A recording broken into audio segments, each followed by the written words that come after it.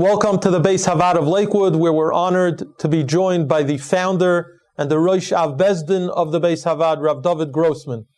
A common question that has arisen during this coronavirus pandemic relates to businesses and schools that are closed. What is the obligation of a business owner or a school owner to pay its employees during this time when the business or the school is not in operation? Yeah, so this is from the most complex questions that arise within the the shilas that have been presented to the Bezdin and to the Beis Havad.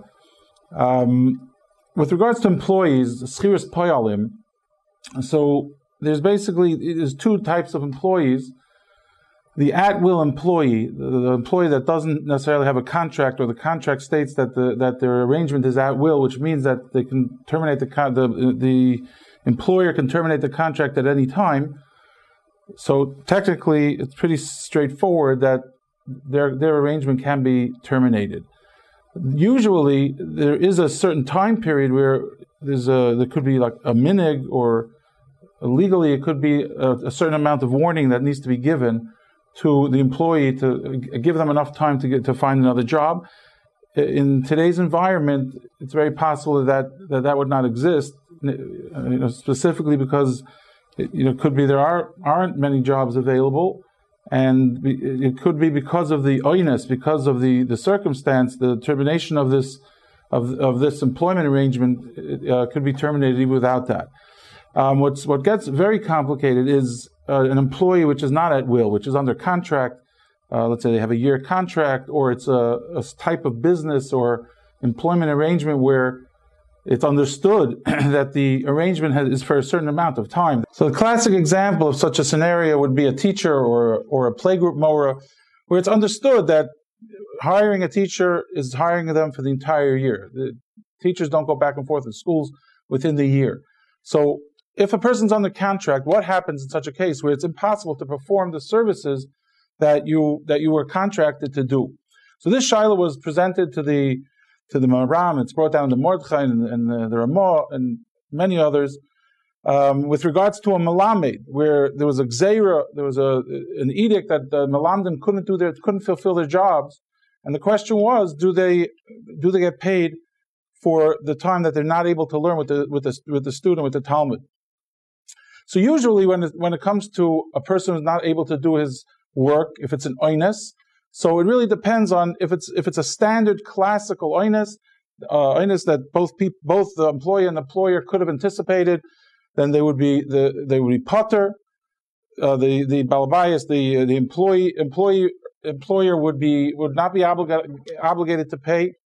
In this case, it specifically is referred to in halacha as a makas medina. A makas medina is a place where the entire region, the entire world, the entire country is experiencing the same oinus. It's not a particular oinus. And there, the Maram says a chiddush. He says that by a makas medina, it's different.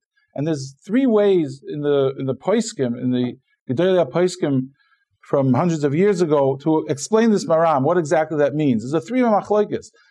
The Ramah brings down the maram that he'd be obligated. Usually by an oinus you would be potter from paying. In this case, you would be obligated to pay the entire amount because it's a makas medina.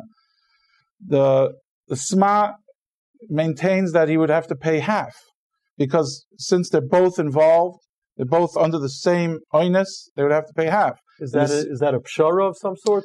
No, it's based on the way he compares it to a specific Gemara that with regards to a yayin and a svina, and he says that by makas medina would have that halacha. It's really beyond the scope of the conversation, but it's to simplify it. The Sma says that you would have to pay half, and then the Sivus and the Goyin both argue, and they say that you don't have to pay anything. So the Chassam Sofer, very famous, which has become now a very famous Chassam Sofer, and I'll read the words. The Chassam Sofer himself, when he was presented this shaila, he says, "V'ani ba'oni," the words of the Chassam Sofer in his Anivos, "Amarti din Torah lo yadati." I don't know how to paskin this halacha, says the Chassam Sofer, because of the mevucha, because there's so many shitas and so many different ways to look at it.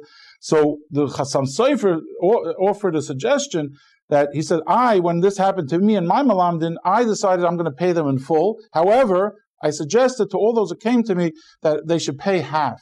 And that's really the basis of the starting point. Obviously, we're going to get into various scenarios that have differences, but the starting point is this Chassam Sofer, which goes with the Sma, and he basically paskins that a person should pay half to his employees in this case where they're both in the same oinus together. Thank you. If you enjoyed this video and would like to receive additional ones or to sponsor future videos, please click the link below or visit basehavad.org.